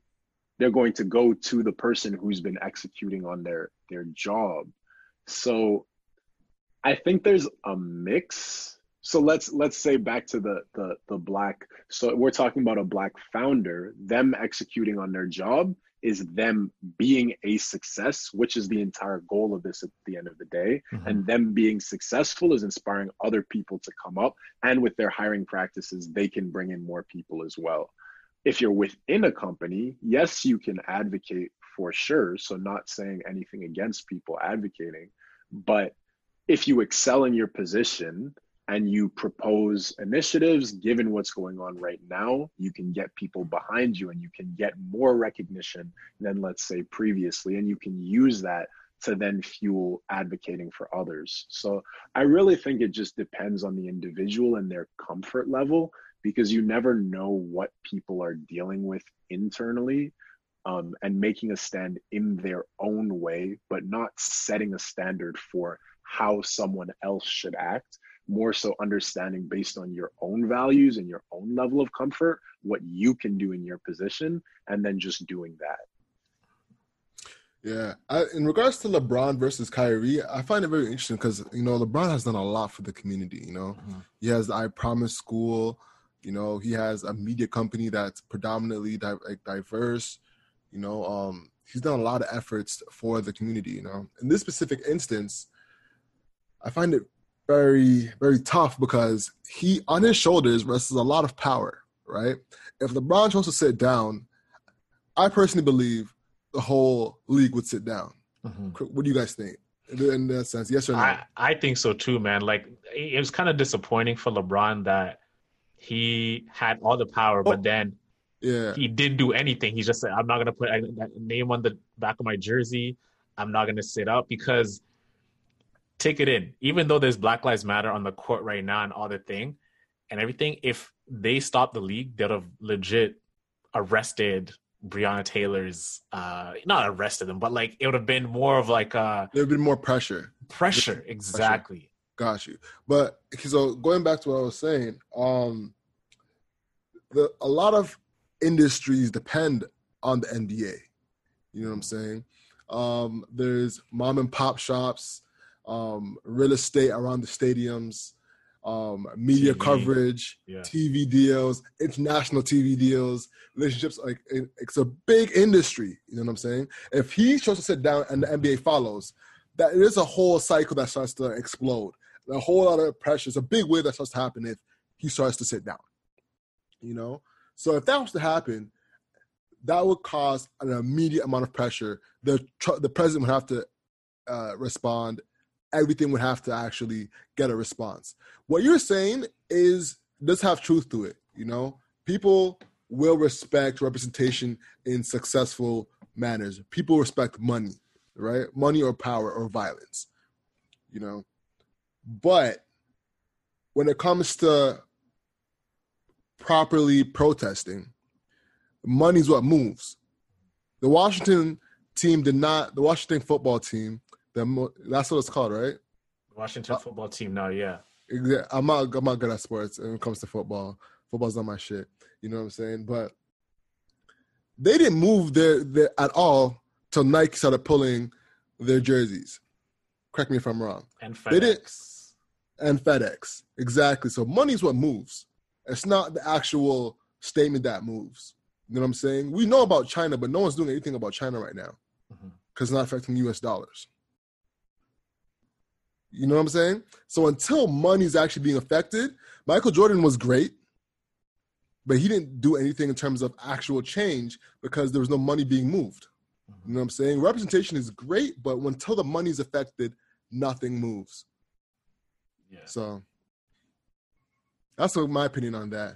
You know, and finding ways to financially protest. You know, when you look at a company that's being racist, you can just picking them saying, hey, you're being rude, you're being mean to us, doesn't really change their money. But if you go to the advertisers, to their actual manufacturers and say, hey, we're going to put pressure on you now to cut off that company, then that company's going to start making some moves because then their actual pockets are going to be affected. Money talks at the end of the day, man. You know, money's what matters. Imagine if all these owners, like, you know what would be great, man? You know how Kyrie were saying we should go start our own league? I was so with that, you know, because they are the elite. They're the talent. Imagine if KD, LeBron, all the elite players went and started their own league, right? Things would like legit change so quick. They'll change so fast for the better of helping the Black community, you know? And the one thing also, Edgar, I want to touch on after is, you know, ownership in the community, right? Like having more Black entrepreneurship. Imagine if all NBA players had an ownership in their own teams, like Kyrie, LeBron, KD, Steph, start their own league. That would be amazing, you know? It's like, and we are the product. We are like the ones who make the team money. They're paying $200 million. Imagine how much the owners are making at the end of the day. So this will like bring back the dollars back in the community and inspire other people towards ownership and not just being the ones who are the producers, but we're the owners. Definitely. Did you have a question there? No, I just wanted to get a comment. I'm conversing, man. Yeah, you know? I just wanted some commentary on your end. Like, what did you think on that? Like, if the NBA players went and started their own league? Yeah, ownership and entrepreneurship is definitely something that I believe in for sure, whether that's on the athletic side in terms of starting leagues or in terms of individuals going out and starting their own ventures. So I think that's definitely something that is positive.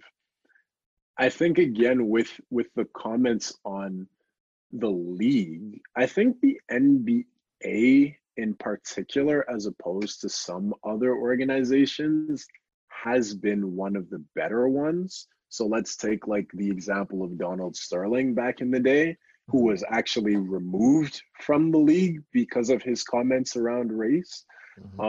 So I would say that there have actually been some positive steps there, maybe not pulling all of the dollars as you had mentioned. That may have been a more abrupt statement than just listing Black Lives Matter, let's say on the Toronto basketball bus or on the jerseys and things like that. But the NBA removing one of their owners, who's one of the most powerful people in the world because of issues around race, is making a statement towards all the other leagues at the end of the day. And so I think there's just ways to manage it. And there's definitely many different options. And some of them can be good options, but there's always different ways that you can come to the same outcome, depending on, again, the preferences of the individuals involved. So getting into like the entrepreneur side of the Black community, why do you think there's like a lack of representation in tech for Black entrepreneurs? Yeah, so that is that's an in-depth question for sure. Yeah. But at the end of the day, like representation is a systemic issue.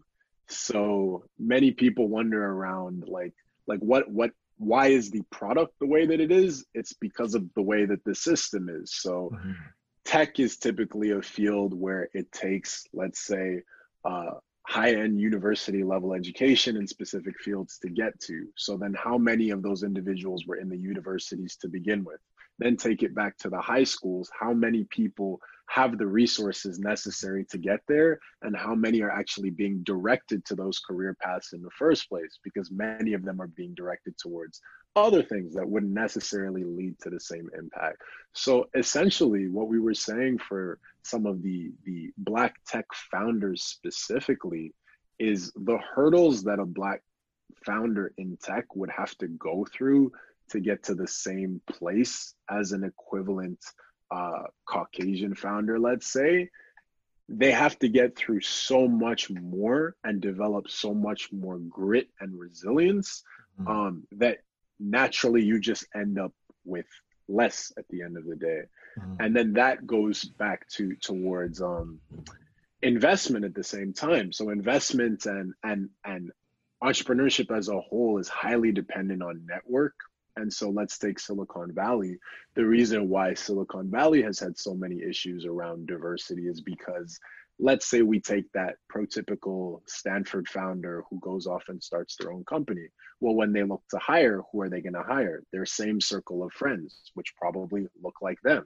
Let's say it becomes successful. Well, they're probably going to garner investment from the same circle that look like them. And then when they invest at the end, let's say the IPO, they actually become successful. Who are they going to invest back into? Well, it's their same network. And that just keeps rolling over and over again until you get to a point where they're disproportionately less than that same type of individual. So back to the idea of ownership, the way to get around that is by having individuals, like Black individuals who become successful, investing back in the next generation. And your point on money talks, at the end of the day, if you can put capital into early stage ventures led by tech founders, those will eventually scale, and then they'll put their money back into the next generation, and it'll just keep moving forward from there. Yeah, I couldn't agree more. Also, I think, like the marketing for being Black in tech isn't the strongest, like there wasn't, for me personally, I feel free for y'all to speak. In high school, there wasn't really like a tech entrepreneur that I was like, him? I couldn't wait to be him, like there's not that representation that we see, and our thought, what we see become our thoughts, and our thoughts become things, so I think representation in media makes a big difference as well.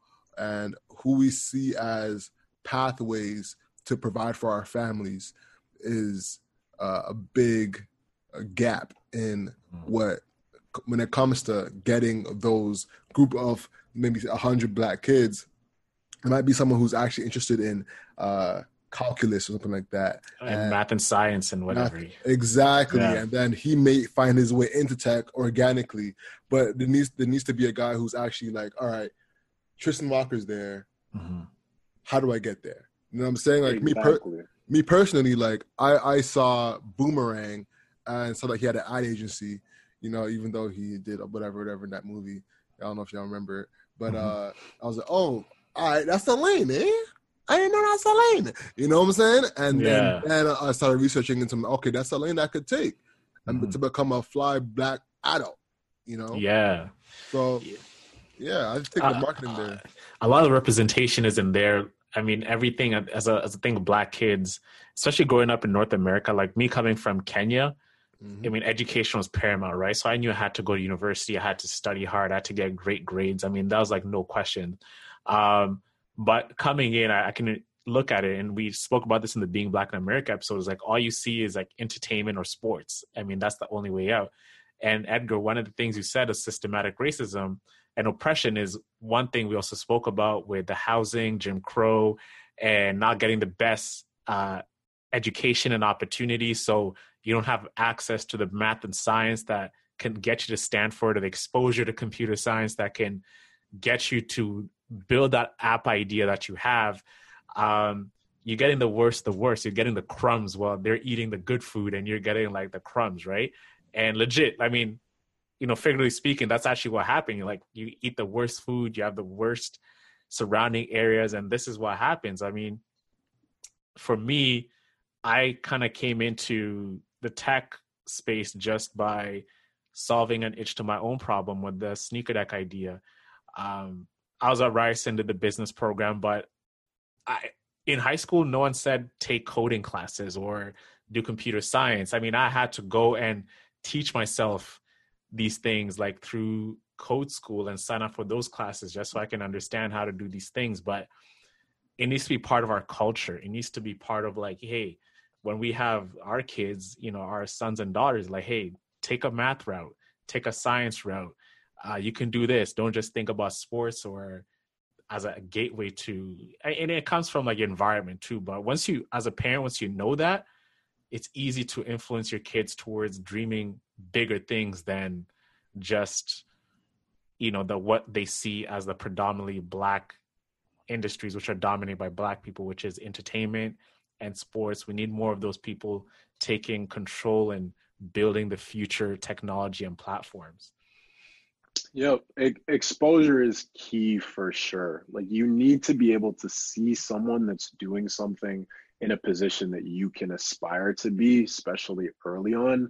And that's why people like Tristan Walker, like Michael Siebel are so important, because they prove that you actually can do it for that young Black person with an idea and they don't really know what path to take. They can look to a person like that and figure it out. And the other thing is really, as you said, being present in the community on a grassroots level. So let's take the example of sports we were talking about. For many people growing up, even when I played in this organization called Red Rush. They're a basketball and leadership program where they use sport along with community service and leadership activities as a vehicle to move on to the next step. And if you can go to on the grassroots level when people are still learning about themselves and exploring opportunities and give those options, like learning to code or like learning marketing or having examples of people that they can relate to in those stages, then you'll definitely be able to inspire a generation of individuals to move forward towards those fields. Without a doubt. Working towards wrapping up, man. One thing we want to make sure we cover is raising money. You know, you've been able to raise money in your business. What has been some key elements that you could give our listeners as advice when it comes to pitching and raising money and building a relationship with a VC or angel? Yeah, so the first thing to make clear is we have not actually raised angel or institutional yet. That may be coming very soon, but not to date. The capital that we've raised has been through the accelerator, so Next Canada, as well as the McGill X1 accelerator, so more on the grant funding side. When it comes to raising money, though, at the end of the day, number one is building relationships early on before you actually need them. And that's something that I would recommend to anyone getting started. investing, getting investment is similar to finding a co-founder. You're entering into a long-term relationship or partnership with that person. And at the end of the day, it's going to be an issue of fit between them and you.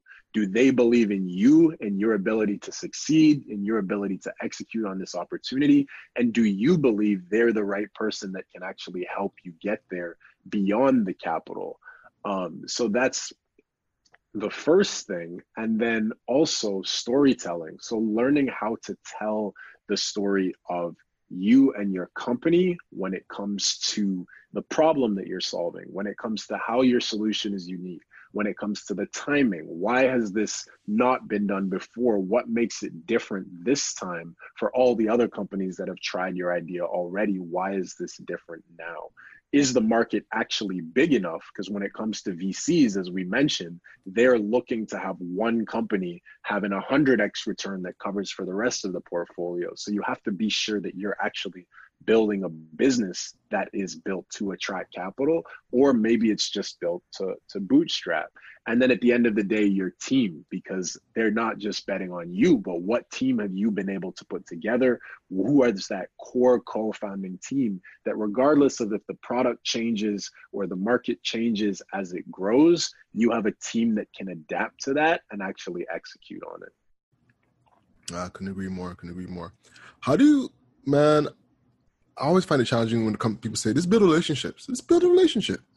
You know? just go make a relationship with a VC, you know, like, and you know, the thing is one of the first things it's, this is an example you see a lot, Edgar, right? Is let me pick your brain on something, you know, let's go for coffee. You know, I'm sure all these guys are getting a lot of coffee requests, and I'm sure they have their own coffee machine. They're like, I'm stuffed with coffee, right?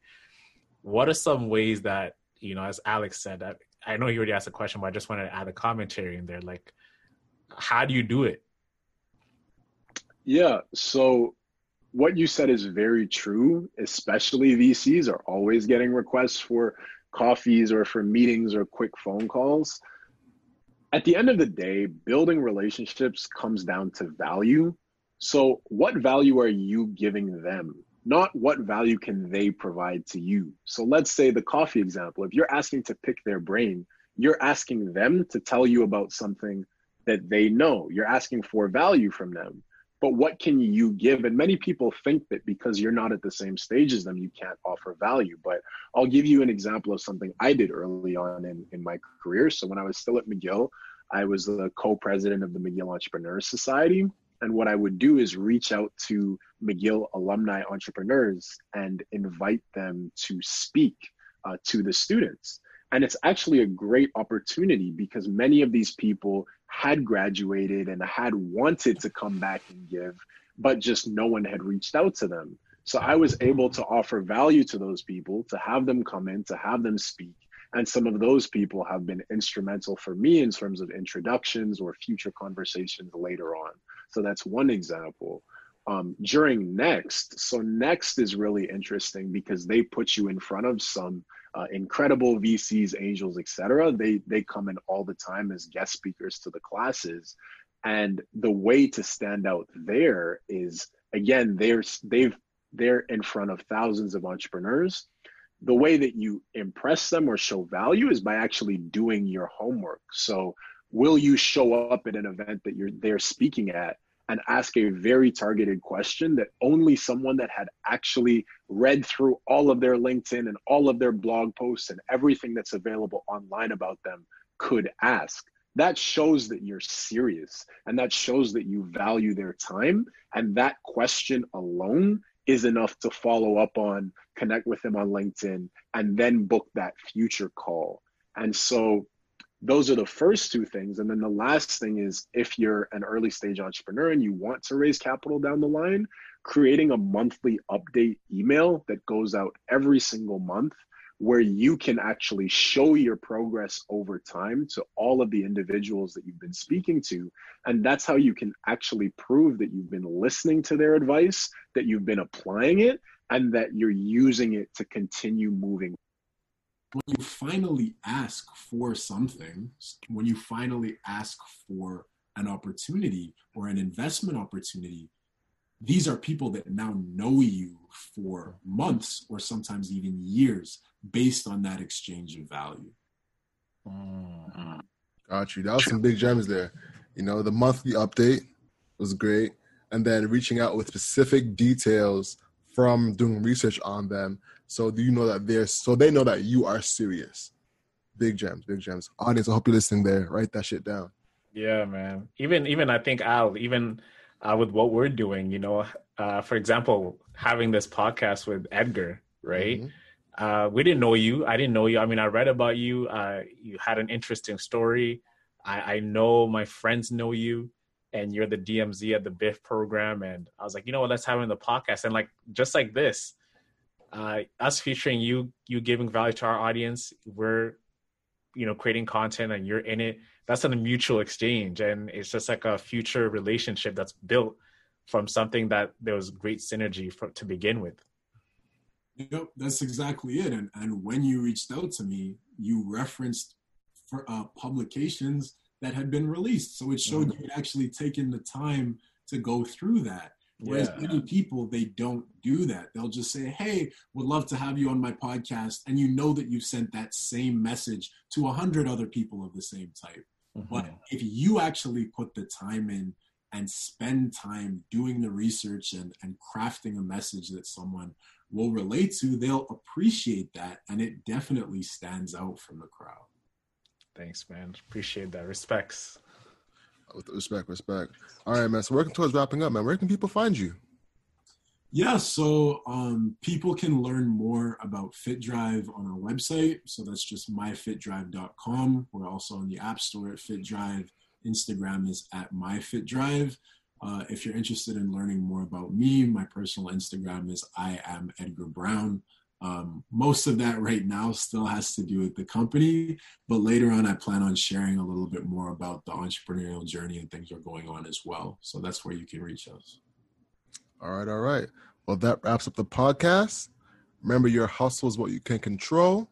So control your grind and control your life. Peace.